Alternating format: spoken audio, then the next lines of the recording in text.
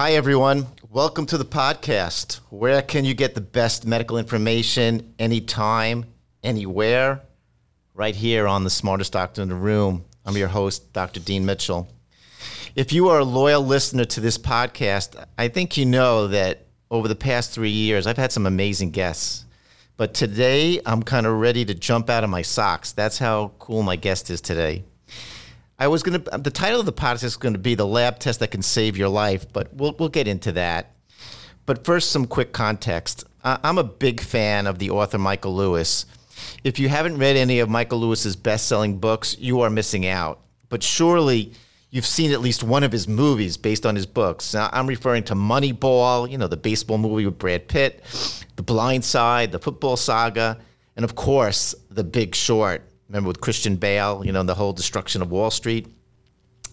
My guest today has 2 whole chapters devoted to his work in Lewis's most recent book, The Premonition. The Premonition is about the fiasco, unfortunately, of our federal government's response to COVID-19 pandemic. And Lewis weaves in another amazing story of how several people took it upon themselves, I think they called themselves the Wolverines, to protect all of us from the devastation of the COVID pandemic. My guest today is Dr. Joe DeRisi. He is the co-president of the Chan-Zuckerberg Biohub and a professor and chairman of biochemistry and biophysics at UCSF. He's also a MacArthur Genius Award recipient. And in addition to his incredible work during COVID, he is the inventor of Virochip, which I'm so interested to find out more about, which is an astonishing achievement in the microbiology to identify any virus, I think within hours, if not days, not weeks or months, as we have to usually typically do in medicine with culturing. So it's my great pleasure to welcome Dr. Joe DeRisi to the podcast. Thanks for having me here. Okay. All right. So I started asking my guests about their background, but I first have one little other important question to ask you. If Michael Lewis makes his book into a movie, who do you want to play you? Great question. Well, I think Matt Damon, maybe Born Identity style Matt Damon, that would work for me. Okay, I gave this a lot of thought. Honestly, the person I think would be amazing would be Nicolas Cage. But okay, yeah. Nicolas Cage, yeah, he does have a line in his past where he says he's a biochemist. So is that right? Good. Okay, so there's some kind of connection there. But Dr. DeRisi, yeah. So I want to get into a little bit your background too. I mean, it's interesting how you kind of were able to overlap different fields, which is unusual in medicine because everybody's so super specific. But again, with your background, sounds like nothing holds you back. Now, you trained in biochemistry, which is a little bit different than microbiology. So can you give me a little bit about your background and how you ended up getting into some of the work that you're doing today? Yeah, sure. I did my bachelor's degree in biochemistry and molecular biology at UC Santa Cruz here in California. Great place, awesome mountain biking, awesome science, great place to do one's work. From there, I jumped over the hill to Palo Alto and did my PhD in biochemistry at Stanford University. Right. And I was actually in the lab of Pat Brown. You might know Pat Brown because he's the CEO of Impossible Burger. Okay. And founder of that company as well. All right. But interestingly enough, Pat Brown's background is a virologist. He is a HIV virologist and really did seminal work on understanding the mechanisms of integrase, the enzyme that inserts HIV into the genome. And that's why I joined Pat's lab, is to learn virology. I ended up, and while I did do some virology in past labs, certainly, I ended up actually working more on model organisms like yeast and things like that to develop genomic scale technologies. And that was really where I caught the bug for discovery-based research, for really having an open mind. Pat taught me a lot about just not having boundaries, not being stuck in a silo, how to do interdisciplinary science and to think in different ways. And, if there's anyone that thinks in different ways, it's that guy. So I had a great time. It was a fantastic education. And from there, I was recruited directly to UCSF via a fellows program called the Sandler Fellows Program. And it was really interesting opportunity because most graduate students do a postdoc afterwards. This was an opportunity to do sort of a super postdoc where they gave you a little bit of space, a little bit of funding, and some runway to do your own thing right out of grad school. So I took that opportunity. They made me an offer I couldn't refuse. And I came up to San Francisco in 1999, and I've been there ever since. And after about 2 or 3 years of being in the fellows program, I joined the faculty in the biochemistry department here at UCSF. And while it is the biochemistry and biophysics department, what I've really done most of my time here is work on infectious disease, microbiology, pathogen discovery, in addition to a bunch of other stuff too, but really centered around the concepts of ID and infectious disease. Yeah, it sounds like you put your hands in a lot of different areas. It actually reminds me of Linus Pauling, who just didn't want to be contained. He was obviously an amazing chemist or biochemist, whatever you want to call him. I mean, he just seemed to have his brain, his mind, just nothing could hold him back, and he had amazing insights into things. I appreciate being compared to Linus Pauling. I don't think I'm at that level, but he's a giant in the field. Yeah, he is. It's funny that you bring this up because, again, also what made obviously interested me so much about you as a person in the book was, science, and I know this from going through my medical training, unfortunately, can be taught in a very boring fashion. It could be about memorizing facts, memorizing pathways, following the dogma of prior scientists. And in fact, Max Planck, the Nobel Prize winning physicist, is very famous for saying science advances one funeral at a time. And, Michael Lewis in the book really portrays you as an outlier, as you just mentioned, not your average scientist. And I really love this. He said, I think your philosophy in tackling a problem seems to be summed up with this phrase, that's weird. Yeah. I never really heard scientists go at it that way, but I think obviously it piques your curiosity. So just out of curiosity, do you have a scientific method when you're attacking a problem?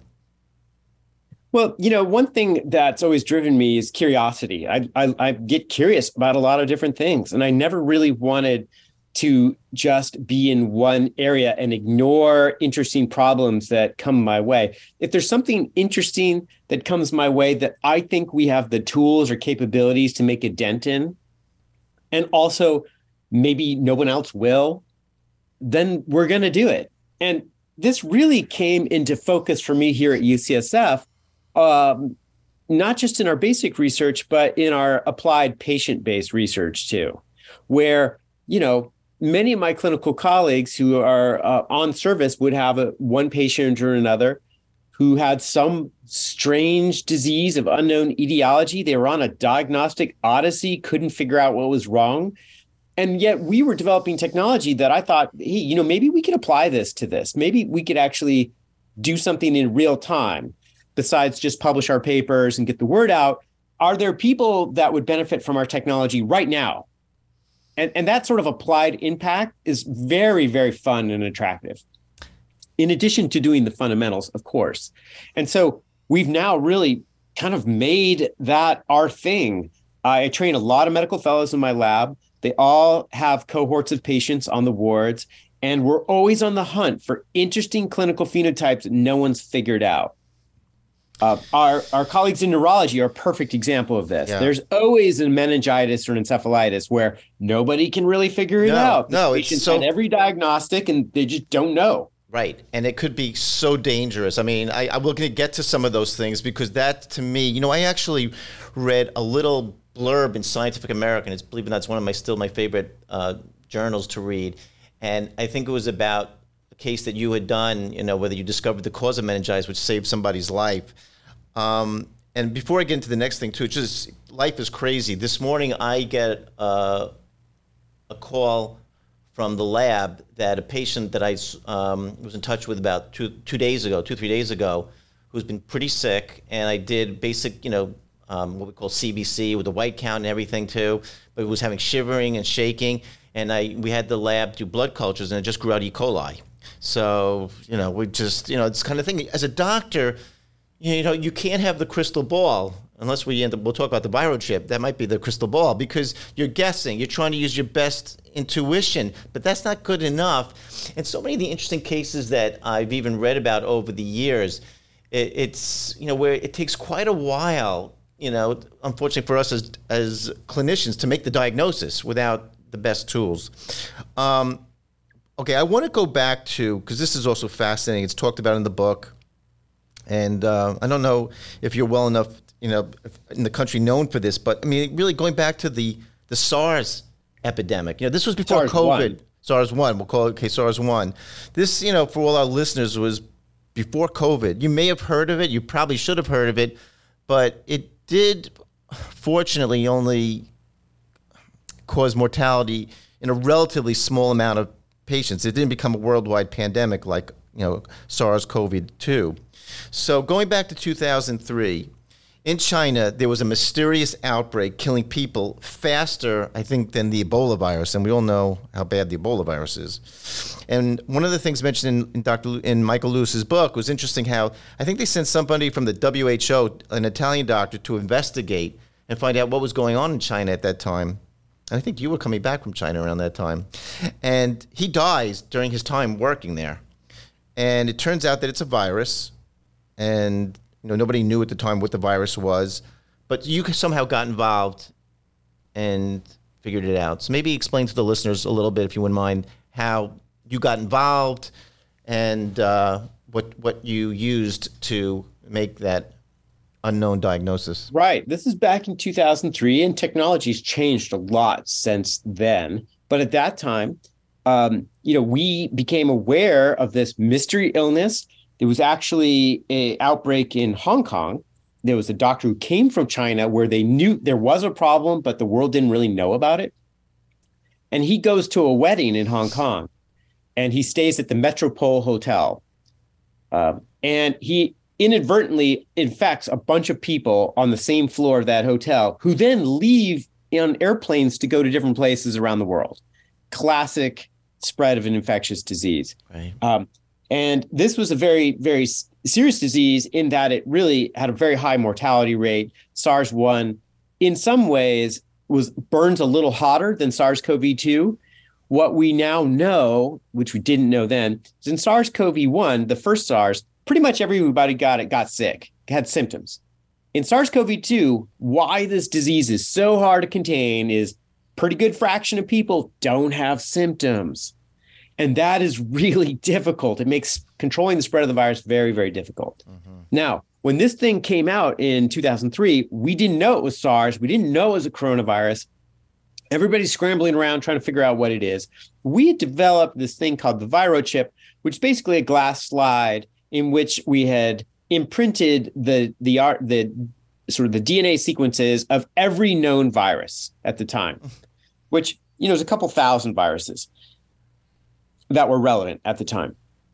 And the idea is we could take a sample, and if there was a match on the slide, those sequences would sort of stick to each other because of the whole DNA base pairing thing, and it would tell us what viruses were in the sample. So it was a way of surveying thousands of viruses at the same time. This is before the advent of what we call next generation sequencing. Right. And now what we do is mostly next generation sequencing, which I can explain as well.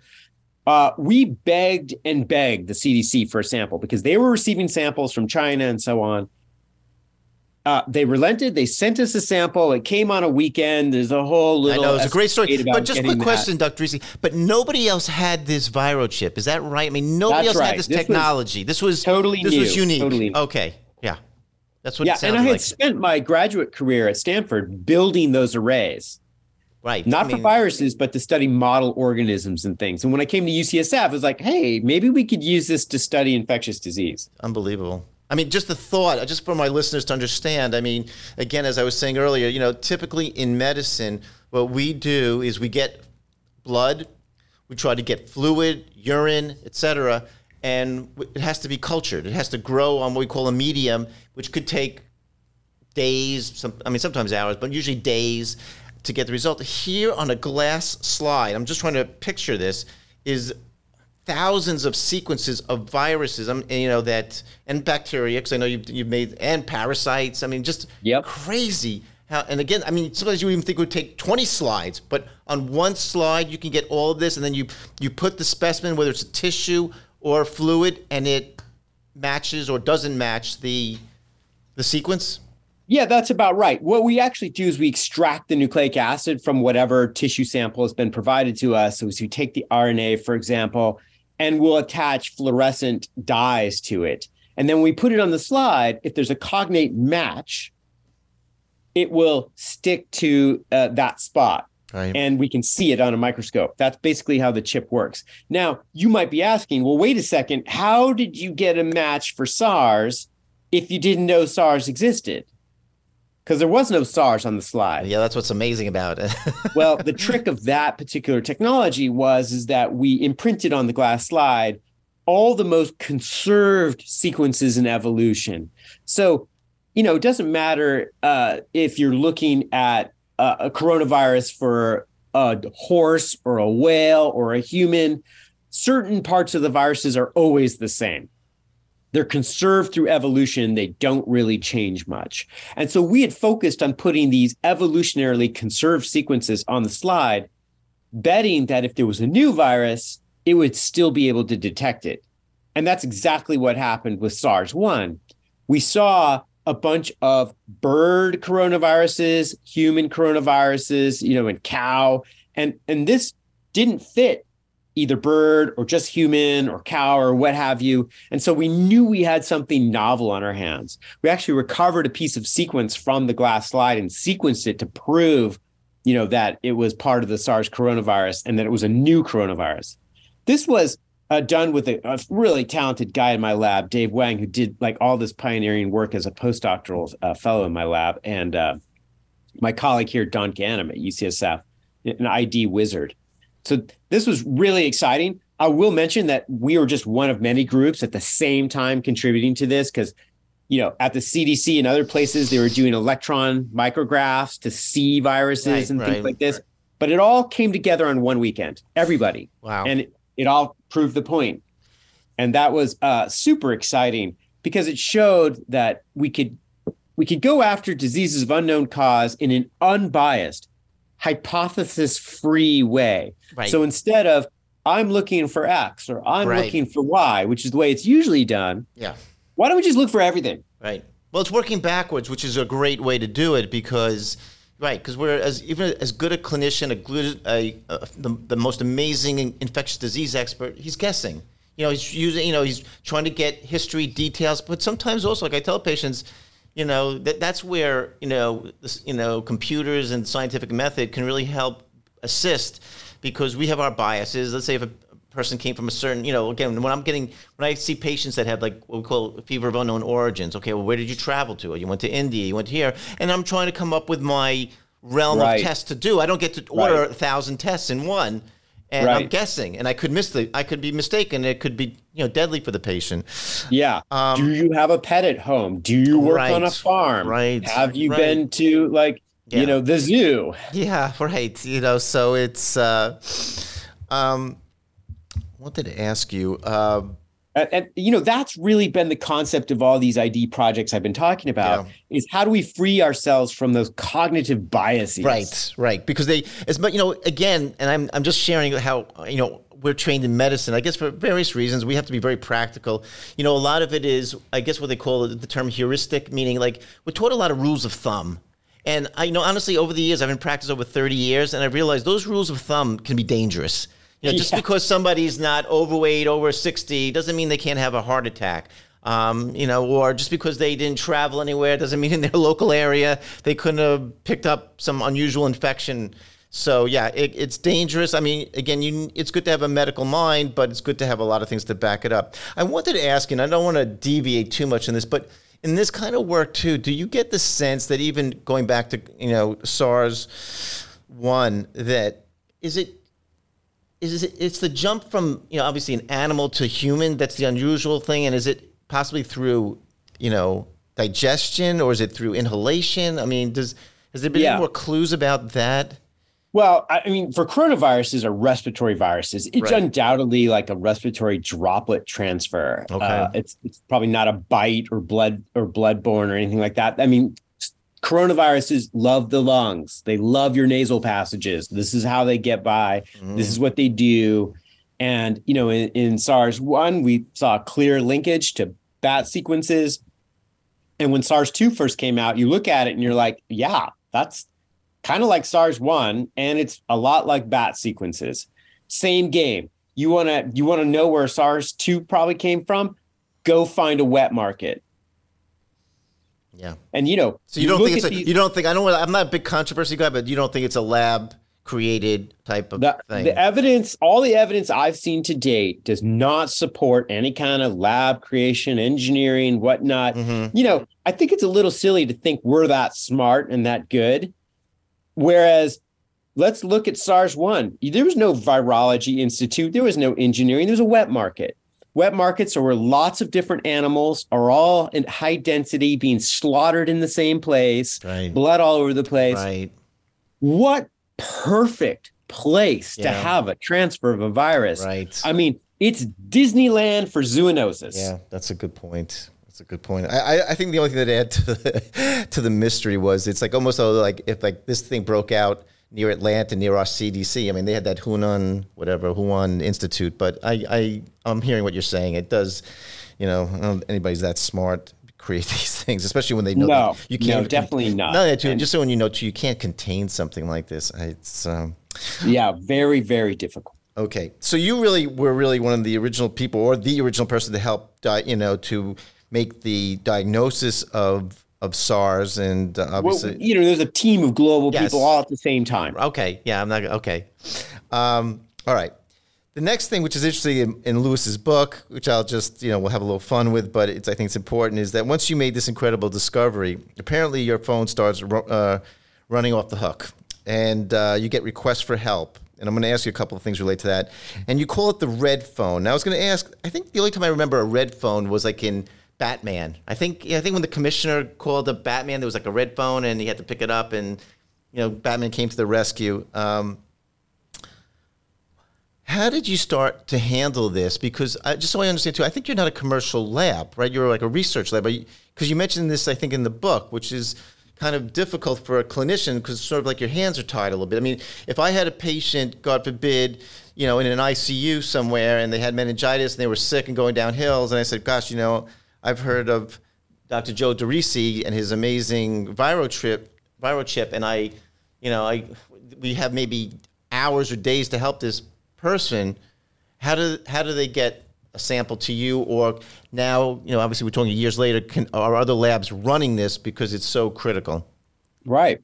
Yeah, I'll tell you a little bit how it's done. So you're absolutely right. The emails and letters and phone calls come in, and they still do to this day. There's somebody who knows somebody who's sick, who's on a diagnostic odyssey and can't figure it out. This is sort of still a common thing. There is no actual red phone. Some people were disappointed to learn that there's not physically a red phone in my lab, that I have to tell them like it's a metaphor. All right. But I think I was thinking of the red phone, not only in Batman, but in Dr. Strangelove and other movies, which is, but that metaphor does serve us well. So, in about 2000, from about 2004 to 2007, we continued to work on the Virochip and tried to work towards clinical applications of it. And in 2007, we made the jump to next generation sequencing, which is kind of the Virochip on steroids, if you will. It's the concept that we basically sequence everything in a sample. So it's the same as the Virochip, except the Virochip does have some inherent bias in it because it is biased by what we put on the chip. Right. With sequencing, you're really just asking what's human and what isn't, and using the universe of sequence to compare that to. Right. So from 2007 onwards, we're using metagenomic deep sequencing to do the same job as the Virochip with a lot of complex bioinformatics behind the scenes. Is this the gene machine like you kind of talk about? I mean, so it's kind of it's not just a slide anymore. It's like you put it into a big machine. You extract all the RNA from a sample, cerebral spinal fluid, piece of lung, what have you, and you literally sequence the bejesus out of it. Mm-hmm. It sequence every little fragment that's in there. The task is looking for the needle in the haystack. Most of that stuff's going to be human. Right. I don't care about the human. Right. I want to get rid of the human. Right. What I care about is what's left. Right. And that's how we sort of pursue a lot of these cases now. And you're right.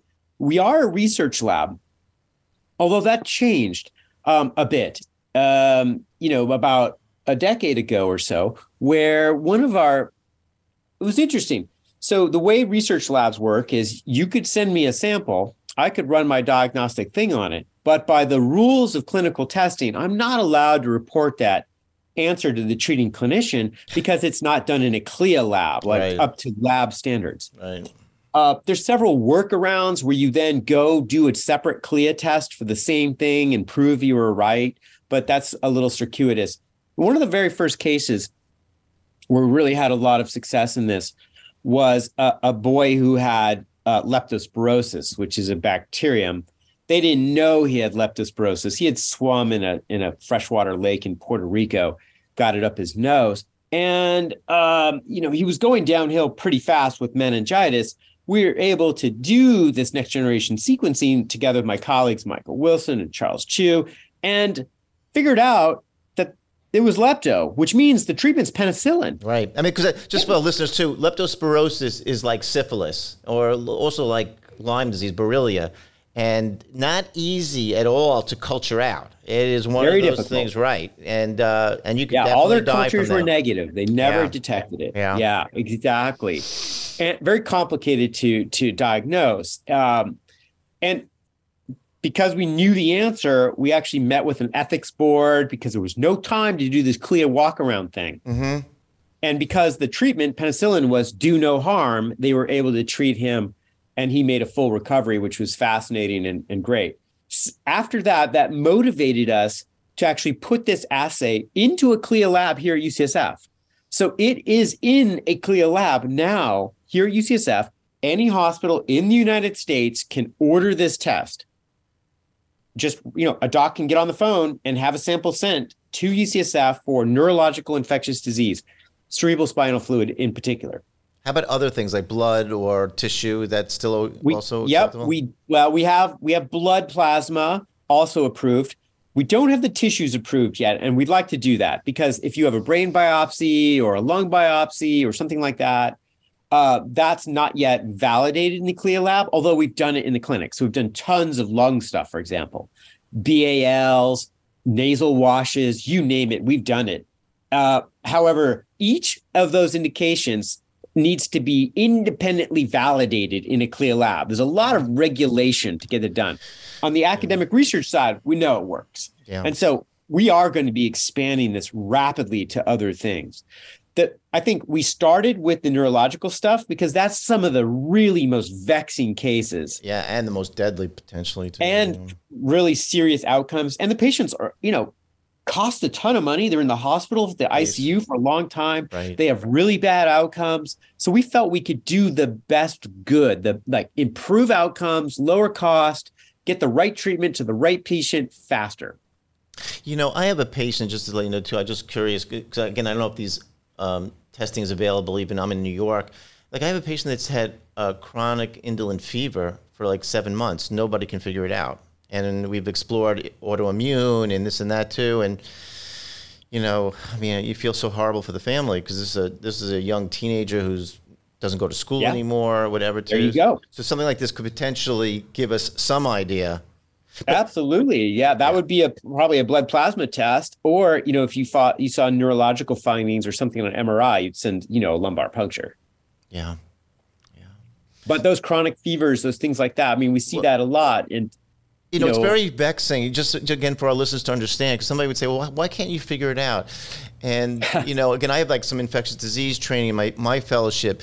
And the things that always caught us off guard were even abscesses, because sometimes they wall off the infection, but they slowly leak out, and patients are, whether it's in their gut lining, or I remember, I'll never forget a case I had in my residency it was a patient that had kidney abscess, and she was in the hospital for 4 months. Nobody could figure out why she was having fever. They were doing everything. And what was ironic was, I'm just going to share this, the patient kept on urinating. The only thing they found was candida or yeast in her urine. And nobody thought that this was important. They're like, it's just some yeast in the tissue. It turned out she had a fungal abscess in her kidney. Was it Candida albicans? Yeah. Wow. Yeah. There was a really similar case that we had here where young woman lost the ability to walk, basically paralyzed, bowel function. And there was an abscess in her, lower spine, something pushing against her spinal cord. Right. But it was kind of like walled off, but it was a big abscess and it was kind of reaching up her spine. She was going downhill fast, she was paralyzed. Yeah. And even on biopsy, they did a laminectomy, and got in there and got a biopsy of that thing. They couldn't see any cells. They couldn't see what it was. They sent all the tests. They were all negative. When we sequenced her cerebrospinal fluid, it was Candida dublinensis, another Candida, but a rarer one called dublinensis. Yes, yeah, I'm familiar with it. I've seen it on the skin on some patients, yeah. So oftentimes, IV drug users or HIV folks, she was a young immunocompetent woman. And no one knew. No one think to look for that. And of course, when she got on antifungals, her situation dramatically improved. Can the Virochip or the new genetic sequencings pick up, something like an abscess where things sometimes are walled off? Is that yes? It can. Yes, because even though they're walled off, these bugs will die at some rate, and little bits of their genomes will float off into the fluid. Yeah. And not get cleared. So that's what we're picking up. Not necessarily live organisms, but sort of the junk, the debris of what had been infecting her spine. And that's what we can see. And, she's all human except this Candida stuff. That's significant when it's in your spine. Yeah. I think your work, too, would be so amazing in some of these patients with, quote, potentially chronic Lyme, et cetera, because, my background also in immunology, I don't think these patients are still infected. I mean, this is my thought with Borrelia, but it's somehow there's some genetic material that's like causing the immune system to stay on fire, Well, that's a really interesting point. The autoimmune side or the immune side of this is fascinating as well. And it is true that some fraction of these unknown meningitis encephalitis cases that come to us, especially the encephalitis cases, are not infectious. Like we do the sequencing, we got nothing. Like it's all human. There's no bug. Right. And in those cases, we're now developing technology to complement the sequencing to look for autoimmune encephalitis because those things can look like an infectious disease. The poster child for this is, of course, NMDAR receptor. Right. I was just about to say that, just for listeners, too, who want to be able to follow this, there was a journalist who wrote a book called Brain on Fire. It is fascinating. Exactly. Some of these, just to make clinical use, some of these patients have, I believe, ovarian growths. I don't remember if it's tumors or cysts. Yeah. They have teratomas. Right, teratomas, which is actually tissue. It's embryonic tissue. It almost could have like a tooth in it or a piece of hair. That's what a teratoma is. And these patients, ended up in psychiatric wards because they showed signs of schizophrenia, psychosis, and with help and treatment, definitely changed their life. I mean, this is a situation in which the patient appears to see ghosts, has hallucinations, all that stuff looks like a psychiatric break. And what it is an antibody against a receptor in the brain. Right. And if you give that person steroids, organoglobulin, that's another big one, yeah. And IVIG, yeah, exactly. Yeah. No, that's awesome. And so we now know that this is the tip of the iceberg for that stuff. And obviously Brain on Fire and NMDA, that's the poster child for this, but there's so much more. Yeah. And we're now taking all the cases in which there was no bug, and we're like digging into those because it's the other half of the pie we don't want to collect. Oh, that's awesome. No, I mean, I get really excited hearing this because, in medicine, I think that's what gets so many doctors. And I tell patients this, especially I see a lot of really complex cases. It's kind of like what my practice is in New York. And so many of the patients are frustrated because they've sometimes seen 8 or 9 or 10 doctors. And, they're looking for an answer. And again, my approach to it, similar to yours, is like, I don't want to be boxed in. I mean, I want to use my immunology understanding because it could be the immune system going awry. I want to use my infectious disease training, the best I can. And I also use some of my allergy training because sometimes it's something as simple as an allergy. Yeah. Sometimes it could be. Okay, I want to switch topics a little bit because I think this is maybe almost as important as the Virochip. But remember, folks, it's the lab test that could save your life, honestly. As I said, I hope I have access to the red phone, but I hope I never need it. In the book, Michael Lewis talks about this, and I think this is frightening. One of the reasons I got interested in medicine back in college was I was reading a lot of the New Yorker stories by this writer, Bertrand Ruchet. He used to write these medical mystery short stories, and what he talked about, and we're talking back in the 1980s, to date myself, he talks about, I think it was Alex Langamore. He was like one of the original people that the CDC emanated from, because I think they were based out of New York, but whenever there was a disease outbreak or some kind of epidemiological outbreak, the team was sent, like a SWAT team, to figure out what's going on here. He wrote some very interesting stories. One was called Blue Men. It was when I think some oatmeal in some diners in New York got like nitrates or nitrites in them, something that was causing these guys to turn blue. So a lot of interesting stories, and he did a lot with infectious disease. And out of that whole thing became the CDC, which now, as we all know, is based in Atlanta, considered to be our main source of dealing with outbreaks. But in Michael Lewis's book, it was pretty alarming how they handled everything. It sounded like they weren't the SWAT team. And it was, again, not to put the onus on you, but it was like on other people outside of the government to get something done. So what do you think? And, they even mentioned that Governor Newsom came to you and said, how do we handle this COVID testing? So just out of your curiosity, I mean, again, let's say you were you probably don't want to be, but let's say you were put in charge of the CDC. What do you think has to be done? And have they learned, as far as, dealing with outbreaks? Because, again, we will feel this is probably not the end. No, unfortunately not. I think it's a great question about how we take a look at what happened during SARS-CoV-2 and learn the lessons of what went right and what went wrong. And an awful lot went wrong. There's some stuff that went right, too, like vaccine development. Right. But a lot went wrong. And I fear that if we don't take a pause and look at those lessons will be forgotten. It'll be business as usual. And, if we were to start from the ground up and say, okay, what would we do different? How would we do this in the future? We got to look at the whole country and how we do business. One of the things that was most frustrating was the fact that we have county level jurisdictions of public health that don't talk to each other, have incompatible information systems, and have basically infrastructure that varies widely. You can have one county with a really great lab, another county got nothing. Yeah. And it's completely uneven. Now, I understand that for local matters, a county level departments of public health makes sense, but a pandemic doesn't care about your county borders. Nope. And as we dealt with a lot of the departments of public health throughout California in our 58 counties, we often would run up against, well, we didn't know they were doing that, or what information do they have?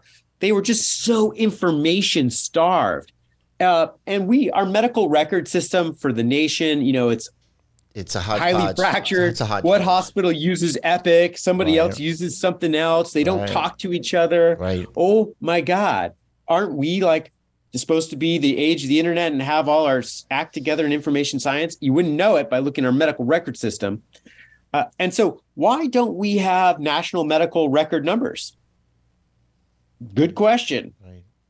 The thing is also, which you brought out, which is so true,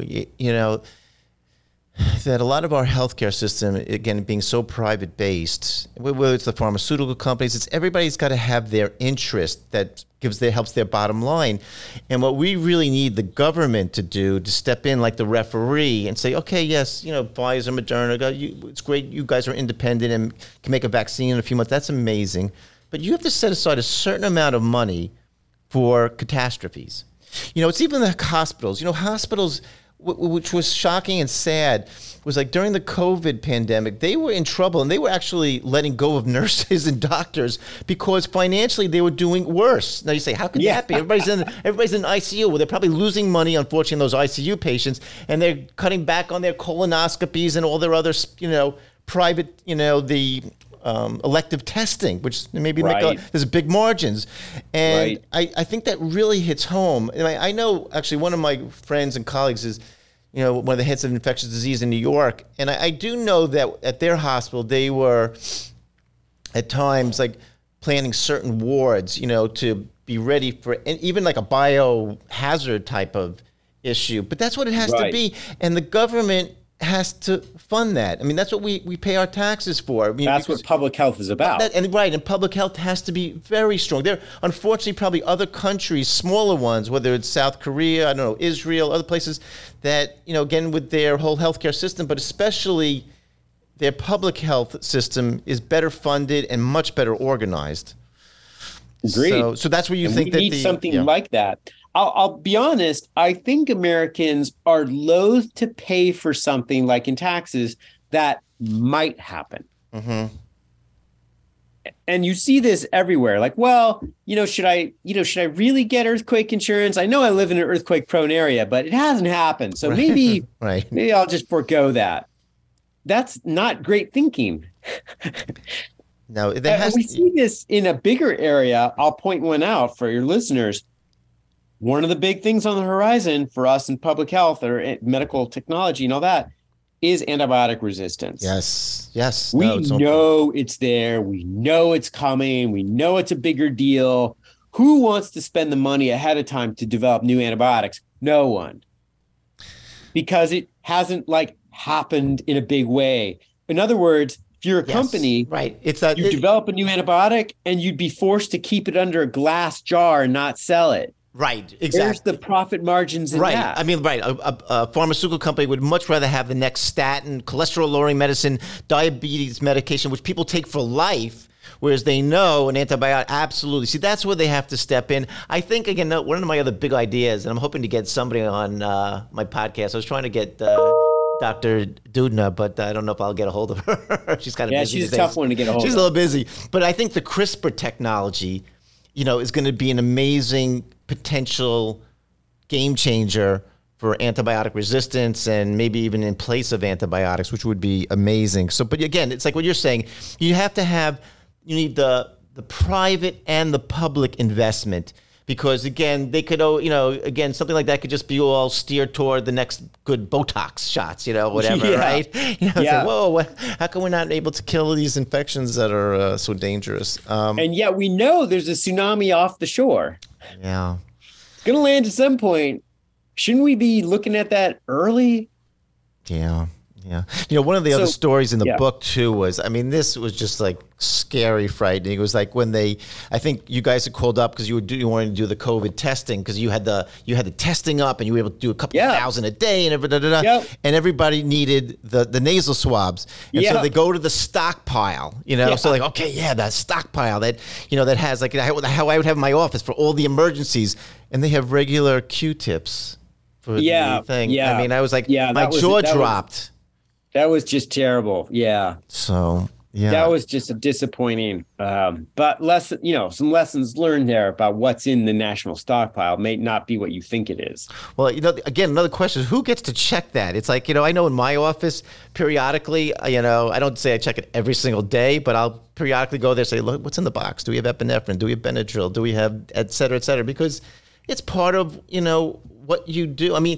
Medical people have to have the mindset to train for the unexpected and an emergency. That's what we do. It's like, as they say, with a fire, you got to run to the fire. You don't run away from the fire, but you got to be prepared. Right. You better have your big hose, when the problem comes, And in fact, we avoided some of those supply chain stock things, except for the swabs, early on, because I had been in Cambodia in Phnom Penh in January to January 10th, came back through China and okay, something is really wrong. The airport security was super tight. There's all these fever boxes, very strange. This, what had been maybe there's something weird, with the new SARS virus going on. It became alarming to me. When I got back to lab, we said, let's do an inventory of everything we buy that's not from California and buy it all now. Right. And that was another thing, too. Remember, the states were competing against each other for all these things. Again, a national policy coordination. No coordination. We are the United States of America. We should have the resources and the cooperation because people usually do try to, rise to the occasion. But I do also always love the line, most people don't rise to the occasion, they fall to the level of their competence. So I think that competence has to be in place, for that situation. Yeah. So yeah, those were crazy times. That's for sure. Well, but I'm hopeful that we have learned some of the lessons. I'm fearful that we haven't, and that these big problems, structural problems that are normally beyond the scope of something like the CDC, aren't getting solved. Like the information and medical record systems for the nation and things like that. My last question for you too. I was just interested. The Chan-Zuckerberg Biohub. Yep. What is a biohub? I'm not sure. So we're a 501c3 nonprofit research organization that is joined at the hip to both UCSF, University of California, San Francisco, Stanford, and Berkeley. So the three institutions were sort of joined, and the hub is literally in the middle of those. And it's where scientists come together from those three institutions to work together on difficult problems. One of those things, I'll give you just one example of what the Biohub does, is trying, and this started pre-COVID, this is why I was in Cambodia in 2020, starting to build a worldwide emerging pathogen detection network, an early warning radar for pathogens. Turns out it was a good idea. Yeah, I think so. That's what we were building. That's what we were in Cambodia for in January, is setting up one of our sequencing nodes so that mystery illnesses that come through clinics in low and middle income countries where disease burdens are high, we could use this new technology, not just in San Francisco, but around the world. And all that information would be aggregated and flowed like a weather map, like a radar for new viruses. Right, because people don't realize, they thought when they heard something was in China, let's just wall them off like an abscess. Yeah.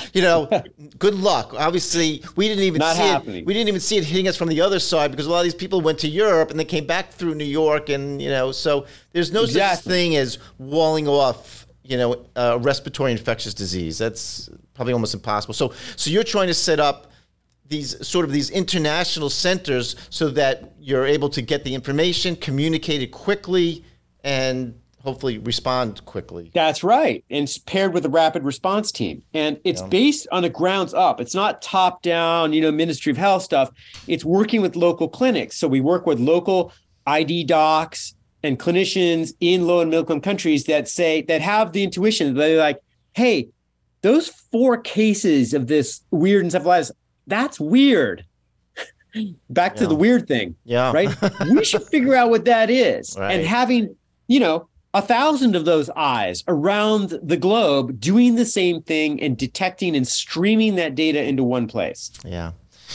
Well, I'm going to need to wrap up, but this was an amazing podcast. I was not disappointed. I hope none of my listeners were, because they said Dr. DeRisi, the kind of work that he's done and contribution to making us all safer is quite amazing. Thank you again for taking the time out of your super busy schedule to do this.